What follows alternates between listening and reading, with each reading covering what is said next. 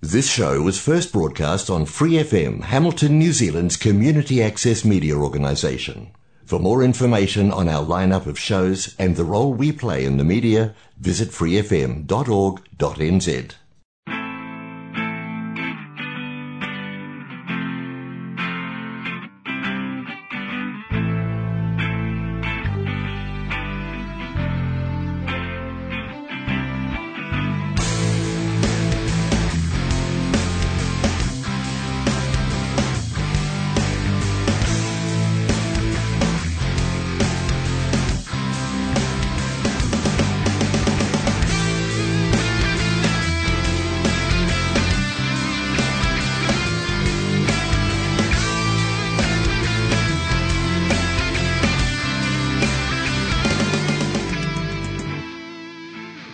Kia ora e te whānau, ko Bevan Morgan aho, and you are listening to Offspring, a podcast all about the anxieties of a parenting journey. This is episode 7, Sick and Tired. A content note, this episode's going to talk about sickness in children and also children passing away. Okay, so this is the episode I have been putting off writing the longest. Spoiler alert for production, this series hasn't necessarily been written in the order it's been presented because some episodes have been super easy to make while others have been pretty challenging, and this one has been by far the worst. And this is the sickness episode where I talk about the challenges of having a sick infant, and the thing is that it shouldn't be so hard because sickness is inevitable and it's something necessary. But the fact that it has been so hard for me is the issue I want to get at today. Because dealing with sickness in a child requires a lot of strength and resilience that I constantly feel I am lacking. Sickness, generally speaking, is such a frustrating but brilliant part of how our bodies operate. Like the way our immune systems take on board a bug, learn about it, and then develop antibodies to fight that kind of bug if it returns is, I don't even know, miraculous. How do you describe it? Evolution can be miraculous, can't it? And on top of that, the way that as a species we have developed ways to speed up that process with vaccination, I mean, that's equally amazing. I can't think of any more incredible human achievement. So sickness is a painful blessing. We have to get sick to make sure that we don't get sick. And most of the time when you're sick, it just means your body is working correctly. Most sickness is just your body expelling the bug and your body healing. It's a silver lining to something we all go through and that we all hate. And that notion that we have to go through it is undoubtedly something that I've taken for granted my entire life. I actually had an immune deficiency when I was a child, so I was sick a lot. I don't remember that so well, though, because I was very young, and time has just kind of compressed a lot of those incidents, or my brain has straight up abandoned them. My parents remember them, though, because it was exceptionally hard for them. Just as a small example, there were no free GP appointments back in the 80s and 90s, and I was constantly back and forth to the doctors. My mum basically had to go back to work so that my parents could afford my medical bills. And seeing this cycle of sickness and healing play out with my own daughter has traumatized me. And I don't use that word lightly either. It has completely destroyed me at times. Watching her build an immunity has left me with a significant hole in my ability to parent correctly, I guess, because I struggle so much when she's ill. We're very lucky. There's no doubt about that. Ava is healthy and happy at the moment. We haven't found any allergies of concern. She's immunized and had no problems with the inoculations. She hasn't hurt herself seriously, and she's developing well. But inevitably, she has been sick, and she's been very ill at times. We've had to go to the hospital 4 times in her first year, and she's had a lot of days off from daycare. She's had multiple viral infections and some bacterial ones as well. These have hurt to witness more than anything. The first trip to hospital was by far the worst. Ava was young, like less than 3 months old young. Up until that point, she had been such a happy baby, so to come home from work to find her mother on the verge of a breakdown and Ava hoarse from screaming so much was a real shock.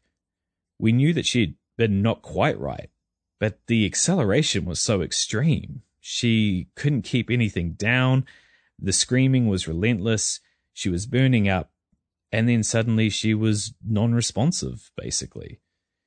We rushed to the A&E and we were sent to the hospital, which was both good and bad. I mean, the staff at the kids' ward at Waikato are magnificent. I hope I've made that point clear over the course of this series, because they really are.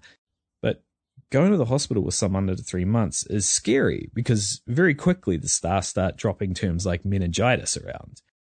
I learned that babies' infections are super dangerous because they can get into the brain, which I probably should have known at that point, but I didn't. We had to hold her down to get injections while she got poked and prodded by various doctors and nurses. It was only that moment that I started to think about what this must be like for a baby. I mean, your eyes are barely open, you're running on instinct the few weeks you've been alive, and then suddenly all you feel is pain everywhere. And while you're in that pain, you get put in this weird place where people in masks start making the pain even worse. And you can see your parents, who have been the ones who have been looking after you, but they're helping these strange people. It's not just physical pain or even fear. There's an element of betrayal to it all that I found I had never considered before having Ava. It turned out she had a UTI, and they were able to get on top of it with various antibiotics and painkillers and fluids and the general things you use to bring a baby back to in a hospital after an experience like this. She was in there for a few nights, and when she came out, the relief only matched the moment when she was cut out of Gemma's stomach safely. But I didn't really process it properly, and I didn't really understand what seeds had been planted in my psyche from that experience. Since then, there have been other similar instances, and some have actually been worse. But they have also been somewhat limited in their impact by the fact that she has been old enough so that we don't have to worry so much about the potential for the virus to impact her brain in the same way that it could have when she was so young. None of these experiences have been pleasant. I mean, the last one was particularly nasty because we had just been hit with new COVID restrictions in the Waikato. I could barely spend any time in the hospital, so I had to deal with the guilt and anxiety at home all alone. I was recording sessions of me reading books to her, hoping that would help ease Gemma's burden even slightly, and she would send me back photos of this listless, unrecognizable child, and it was just horrible. But I mean, it's not a competition. They have all comprehensively sucked, and at times I've found myself just kind of unrecognizable amidst bouts of this manic panic and hyper worry. But yeah, I think it's the first one that really did the trick. The speed at which that day went from uneventful to terrifying has obviously done some long-term damage that I'm only just beginning to understand.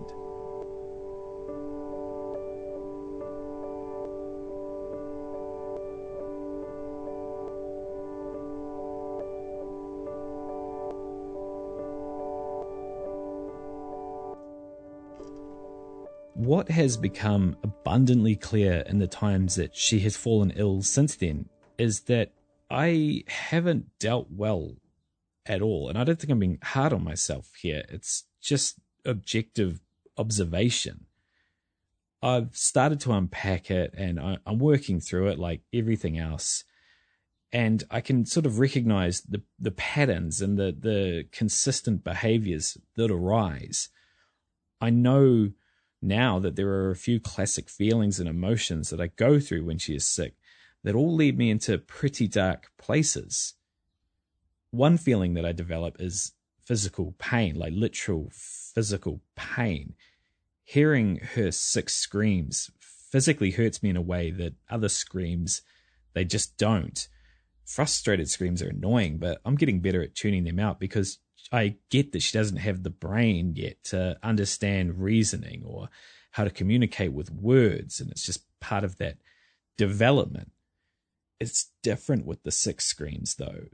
Those resonate completely different in my ears. The panic button is hit with every single one of those screams, and when they don't stop, it's like the panic button is stuck and it's just flooding my brain with cortisol. And like a sponge, my brain just keeps absorbing it, and it just gets heavier and heavier to the point where that cortisol just fires up all my nerve endings and everything hurts, and it needs to be wrung out. Like I need to cry because that seems to be the thing that squeezes some of that cortisol out through my eyes. It seems to drain a bit. Now, obviously, there's worry and fear when she's sick too, but the most surprising, I think, and the most destructive is anger. I get stupidly angry when Ava is sick. Not at her, obviously, but I get mad at the injustice of it all. I get furious that there is so much waiting around and that our medical system seems to be running off the smell of a rag that is so old and worn it doesn't even have any oily smell left on it. But I also get mad for selfish reasons. I get enraged that we have to go through the whole rigmarole of worry, tedium, and general helplessness that having a sick kid makes me feel. I get angry at daycare and I feel like I want to burn the place to the ground. And then I just get mad at myself. Firstly, regarding daycare, I know that daycare hasn't done anything wrong. Her daycare is actually incredible, and I would recommend them to anyone in a heartbeat. They have been extraordinary with her, and they have generally made our lives so much easier. I love them, and I'm grateful for them. That exposure to bugs that she has there would always happen. It's either going to happen now, I suppose, or when she starts school in a few years' time. It's not their fault that our bodies have evolved the way they have. But still, in those moments, I get so mad, and I feed the anger by telling myself that someone broke the rules and brought their sick kid along, even though I know that is stupid and it's entirely unrepresentative of how illnesses even work and spread. It's an energizing fiction. I know I need to put the brakes on, but I too often indulge in the heat of the moment to try and make sense of what is happening by putting a narrative on it where there's good people and bad people, I suppose. But stupid and unfair daycare thoughts aside, I also get angry at myself, as I just mentioned, for being mad at all. I despise myself for being mad at the tedium, mainly because I know that when push comes to shove, ultimately Gemma will be the one that will have to stay with her and endure most of that anyway. It won't be me.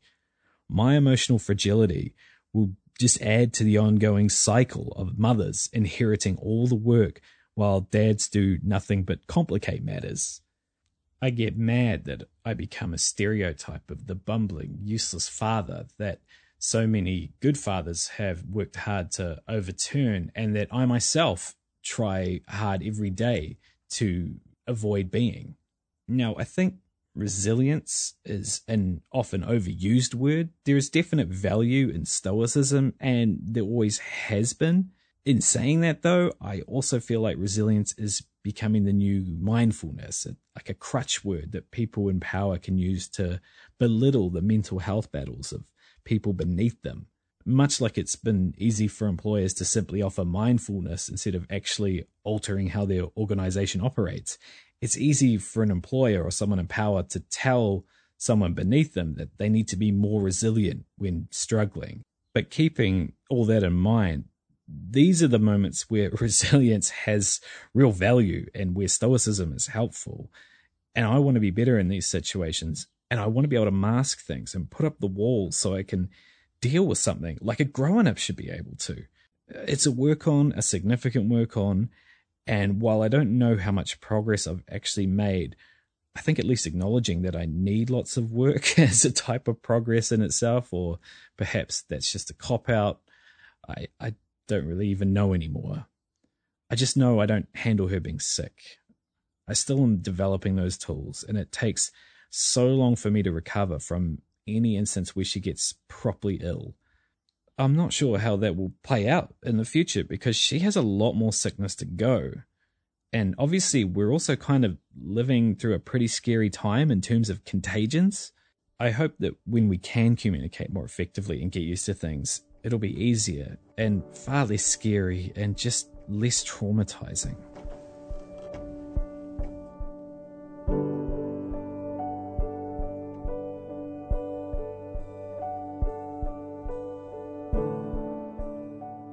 Now, I do want to reiterate that, as I said earlier on, we're lucky. Ultimately, all of the sicknesses that Ava has undergone, they've been difficult, but they've been treatable. We haven't had to endure anything close to some of the harrowing stories that we've heard from other parents. Unfortunately, hearing those stories doesn't give me the perspective and gratitude you might think it does. Well, I mean, obviously they provide me with gratitude. Yeah, of course they do.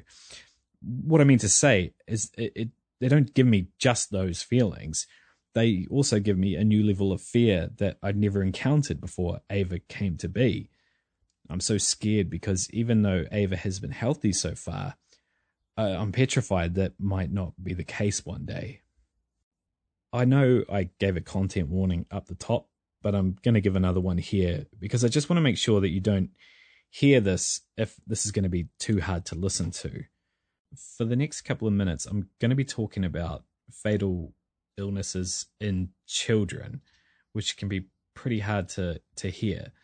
So if you're listening on the radio, I suggest that you mute the station or perhaps even just wait until the half hour is over until, so you don't have to risk it. If you listen to this via podcast, you can skip it to around 24 minutes, 10 seconds, and that will put you in the clear.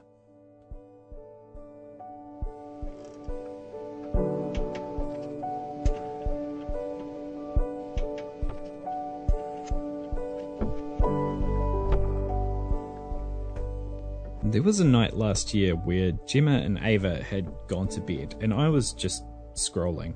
I was scrolling through Reddit, and I came across a picture in my feed from a subreddit called Last Images. I had never heard of this subreddit before, even though it's actually pretty massive. And this picture was enough to pull me into it. It's a subreddit made up of people posting last pictures of people alive. So, as you might guess, there's famous people, obviously, but more interestingly, people were posting photos as a kind of memorial to their lost relatives. Many of these were heartbreaking, as you'd imagine, but it's that kind of heartbreak that I sometimes just want to dwell in a little bit, if that makes sense.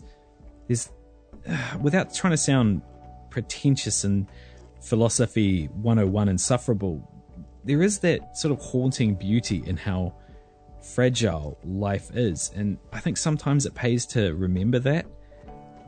I was struck by some of the images and the pain of the people posting them, and the one that I had seen that sucked me in was particularly interesting. I've got these details probably slightly wrong because I haven't looked at it since, but it was someone's father or someone's grandfather had recently passed, and for whatever reason they were looking at their father or grandfather, the person who'd passed away. They were looking at their house on Google Maps, and the Google camera, when it was taking the photo, just happened to take one when their relative had stepped outside the front door. And so there they were, just out of nowhere on this person's computer screen, going about the most nondescript part of their day.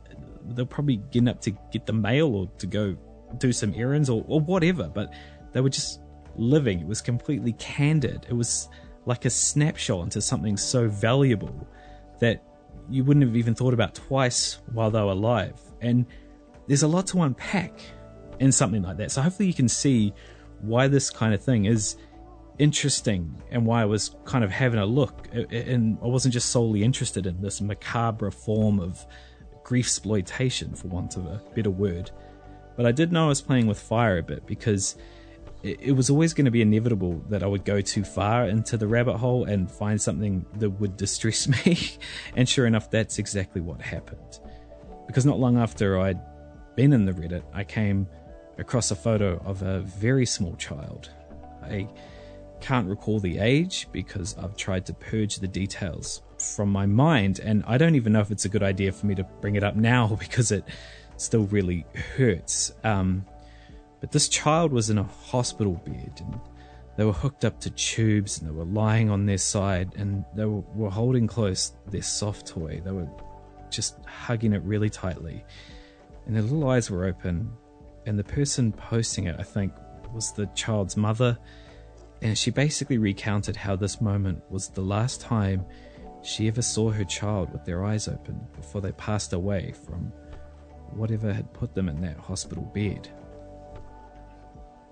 And I collapsed internally. That picture, it was just the details, the soft toy, the look in the child's eyes, the sadness and the sort of fear and the trust, but also the sort of the love and the, I don't know, I can't, words don't do it adequate justice, but it was too much for me, and I just burst into tears, sobbing, heaving tears, because all I could see was Ava. It just reminded me so much of her being in the hospital. The way the child was lying with that soft toy was exactly what she was doing. In that moment, it could have been her, and I sobbed and I wept and I cried, and I actually had to go into her room to look at her, and then I had to just go and hold Gemma for a while I just continued sobbing. Looking back, it must have been such a bizarre experience for her husband to just come bowling in the dark while she's sleeping and just start bawling his eyes out seemingly over nothing. But I mean, a single picture has never destroyed me like that. Very few things have destroyed me like that. And this is part of what breaks me every time she deteriorates. Whenever she screams in that sickness tone and ends up going hoarse from that screaming, or any time she's begging us to make the pain stop and we can't, I am just internally freaking out that this is where we'll end up. I can't even begin to comprehend, and nor do I want to start comprehending, what happens after that. We know of people that have suffered that kind of loss, and you read about it, of course you do. And nobody wants to hear a parent say, oh, I just didn't understand until I had kids, but I didn't. That kind of event is always tragic, and you always feel that sense of just how indescribably awful an experience it must be to go through. But I didn't quite perceive the depth of how horrendous it must be. And I don't know if I could go through that. The image has broken me multiple times since I saw it. And I don't dwell on it, I swear I don't. But it's hard to not occasionally remember something that distills the most devastating and overpowering fears you have into a single high-definition image. It's like all that extraordinary pain and anxiety that courses through my body every time that she screams now has a high-resolution photo tied to it. The screams aren't just a traumatic reminder, although they very much are that. They also contain my biggest fears and my most powerful worries. Hell, I worry that even talking about it now is like I'm jinxing something, and I don't even believe in jinxing or anything like that. I have many, many, many flaws in my parenting, but I think this is my largest. I'm still struggling to find a balance between living my life terrified of bad news and trying to not let it affect me in my daily life. I want to be able to handle things better, but I don't even understand how you're meant to stop worrying about that kind of thing all the time.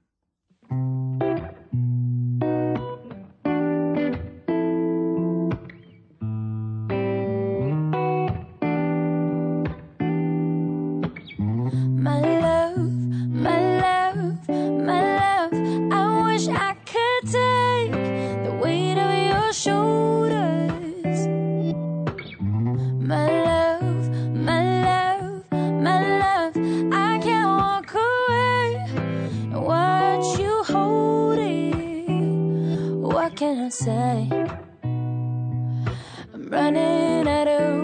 ways to ease the pain.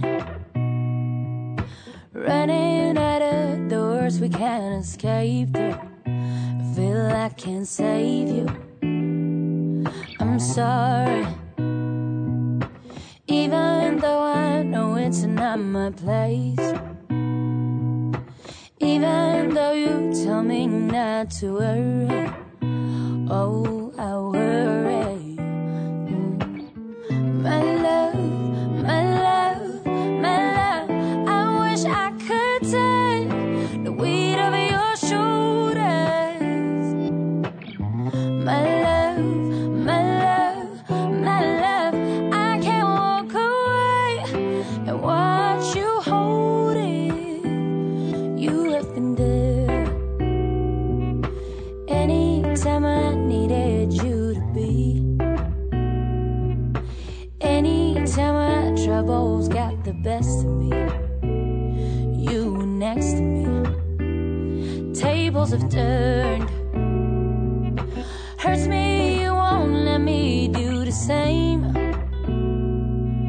Hurts me cause I cannot take your pain away.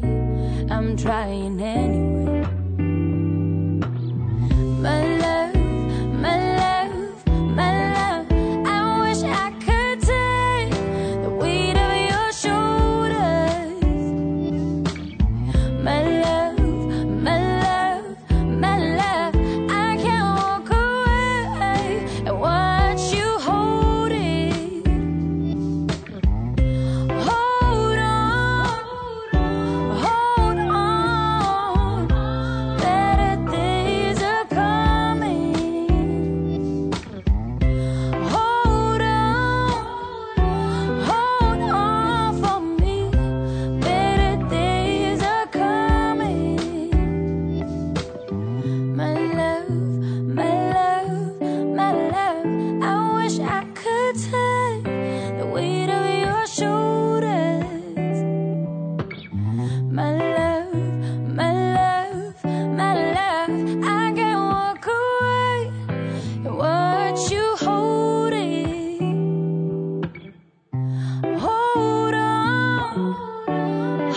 on, better days are coming.